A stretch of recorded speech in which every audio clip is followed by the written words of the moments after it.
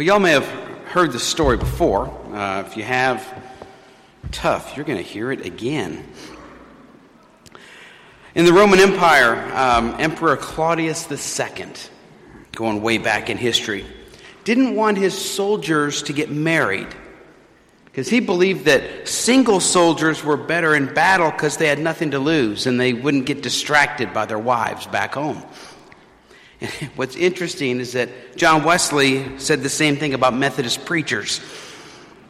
He preferred that they were all single so they wouldn't get distracted by families for the work of ministry. Thankfully, some of us didn't listen to Brother John. Well, it's said that around the year 270, a Christian priest named Valentine began to secretly marry soldiers that were in love with women that they were forbidden to marry. He was finally captured and he was martyred. He was killed because he was marrying them and because he was marrying them in Jesus' name. 200 years later, the Pope made February 14th a day that focuses on love between men and women. And today, Valentine's Day, as we know it, has become a $1 billion chocolate day. That's what it's become. And let's be honest. Y'all know how I like to be honest and real. Valentine's Day is not real fair to us guys. Brothers, do I hear an amen on that? It's not very fair. Yeah, okay. Think about this. We don't give our sweetheart enough stuff, and her response is like, oh, thanks for the card.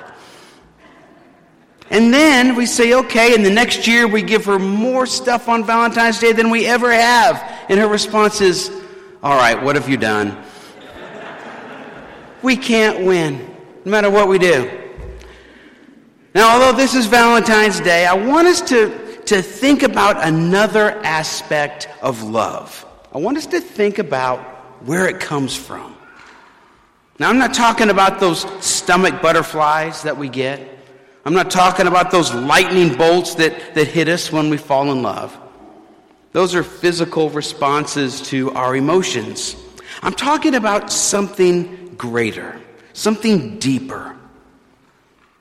See, love for each other, whether it's romantic love or even love between friends or family members.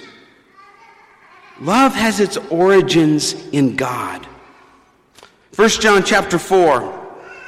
We see these words from John. He was probably the last surviving original disciple of Jesus. And he writes that all love begins with God because God is love. Love comes from God. It doesn't come from us. While the culture around us constantly bombards us with messages that romantic love is the ultimate expression of human love, the Bible says something different. And if the Bible is God's revealed message to us, then we need to pay attention to what it says. Now, of course, there's absolutely nothing wrong with falling in love with somebody. Men and women have been falling in love with each other for thousands of years. God created us that way. But why just settle for that when there's a different kind of love that is waiting for us? You know, even that word love has kind of lost its meaning today, hasn't it? We can love all kinds of things. We can love a movie. We can love the beach. We can love our friends. We can love our children. We can love our spouse. We can love God. But see, love is more than an emotional feeling. It's more than just an attraction to something. The kind of love that John is referring to in our scripture this morning is a wholehearted commitment to someone else, in which we don't even think about what we get out of the relationship. That's love. It's like what Jesus described in John 15:1 when he said that there's no greater love than laying down your life for a friend. That's what love is. And we know that Jesus didn't just say those words, he lived it out, didn't he? By laying down his life for us at the cross. John writes that since God loved us so much,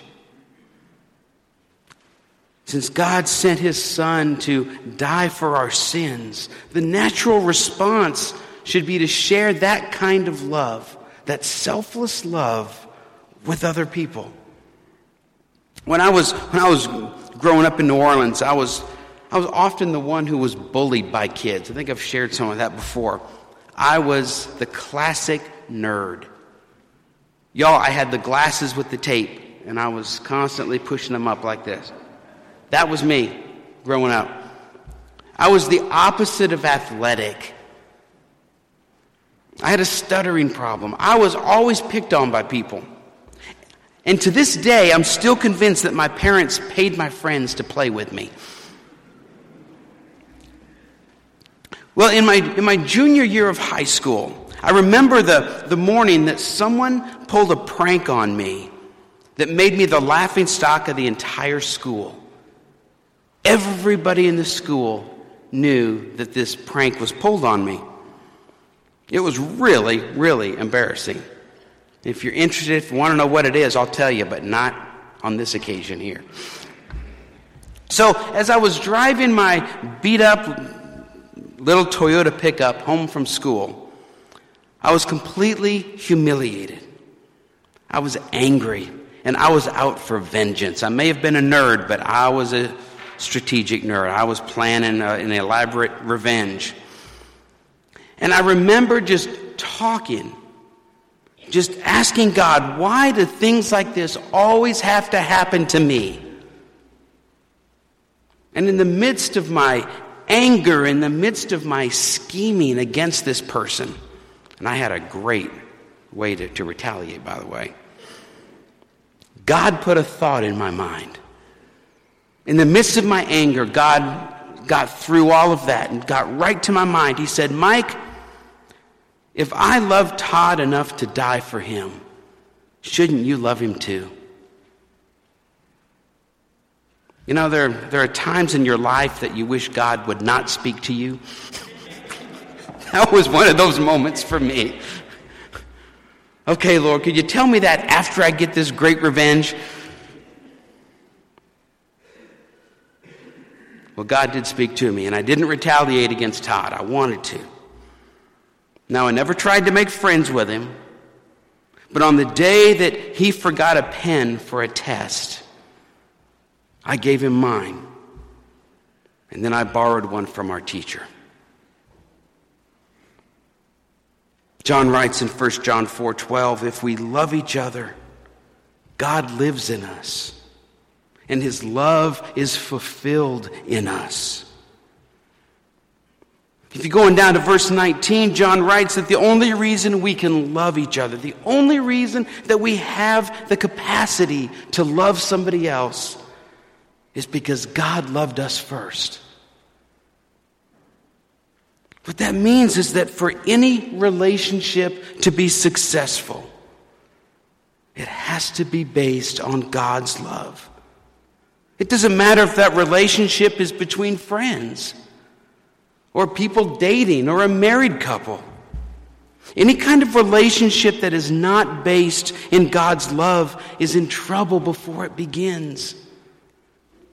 That's why Paul writes in 2 Corinthians 6:14 that as Christians we shouldn't be bound together in a relationship with anyone who is not living faithfully for Jesus. See, we're not able to hold any kind of relationship together.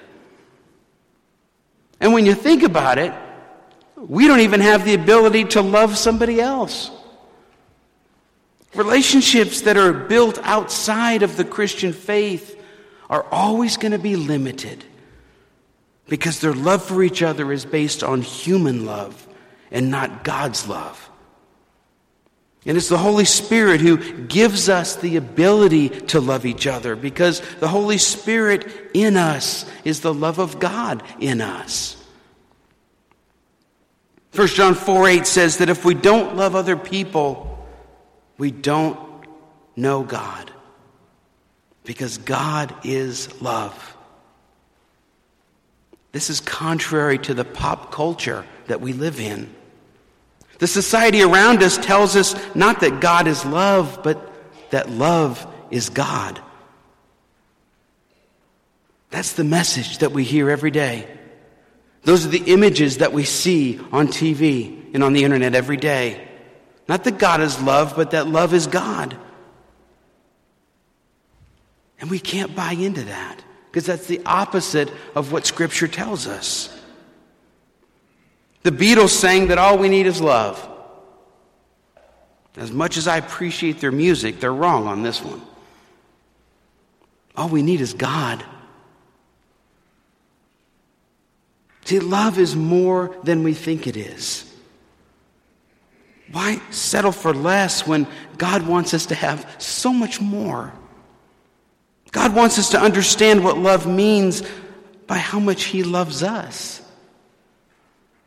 I am fully convinced that if we truly understood just how deeply God loves us, our approach to life and our approach to others would look differently than it does now. See, I don't think we understand how much God loves us. You know that there's nothing you can do that's going to make God stop loving you? You're stuck with it. He loves you. And He always will. But when we think about God loving us, what that means is that we have to make ourselves open to receiving God's love for us. And sometimes just opening up the door of our heart is the toughest part. Because we're not good at trusting, are we? We don't trust. We've been hurt too many times. I know growing up, I would trust a friend and they'd turn around and pull a prank on me. So we close our hearts. We shut down. We don't let anybody in because we don't trust. We think that what is fake is real and what real is fake. Think about Facebook, for example. When was the last time you put a picture on Facebook of your family in an argument?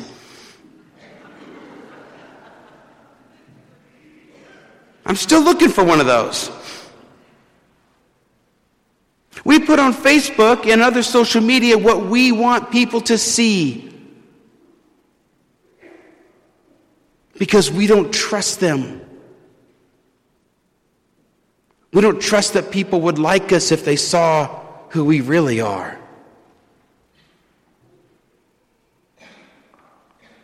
God loves us. And we can't even understand ourselves without understanding just how deeply God loves us. God loves the real us, if that's grammatically correct. He loves who we really are, not just what we want the world to see. We can trust God. He has a really good track record throughout history. We can trust Him, even when those around us have hurt us. Take a look at this video.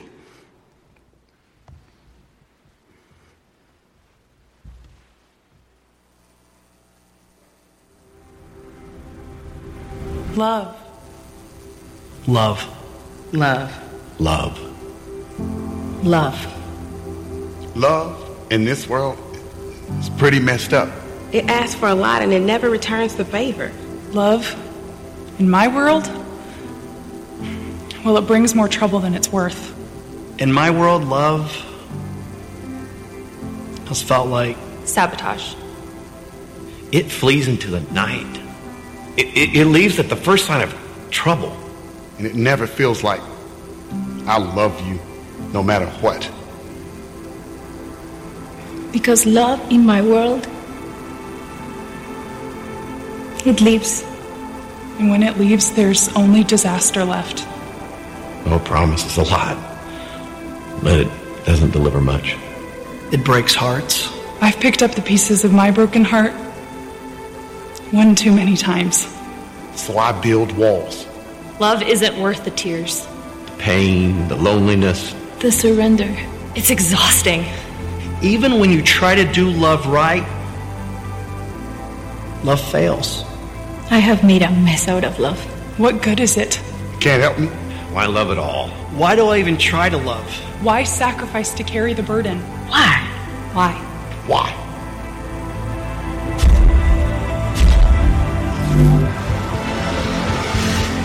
Why? Because there is a perfect love.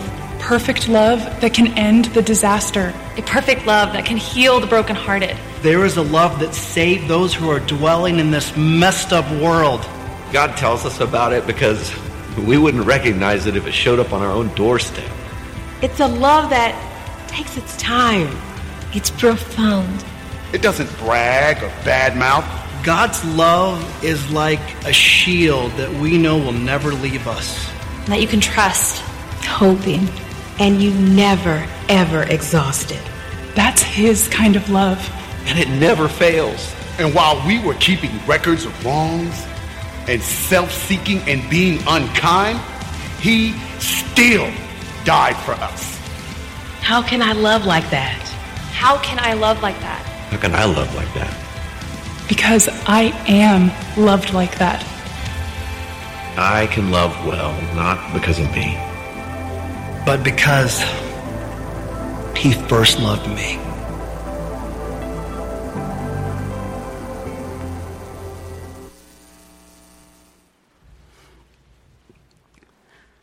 I don't know how many of you have not allowed yourself to be loved by God. We go through times in our lives like that. For one, we don't think that God could ever love us. Why would God ever want to love me? Don't believe those lies. When we completely understand just how much God loves us, it gives us the ability to love other people. It gives us the ability to love ourselves. I don't know when it might be, maybe this morning before you leave, maybe this afternoon, maybe tonight as you're lying in bed. Open up your heart and allow God to love you. Because until you do, you're not living the life that he created you to live. Let's pray.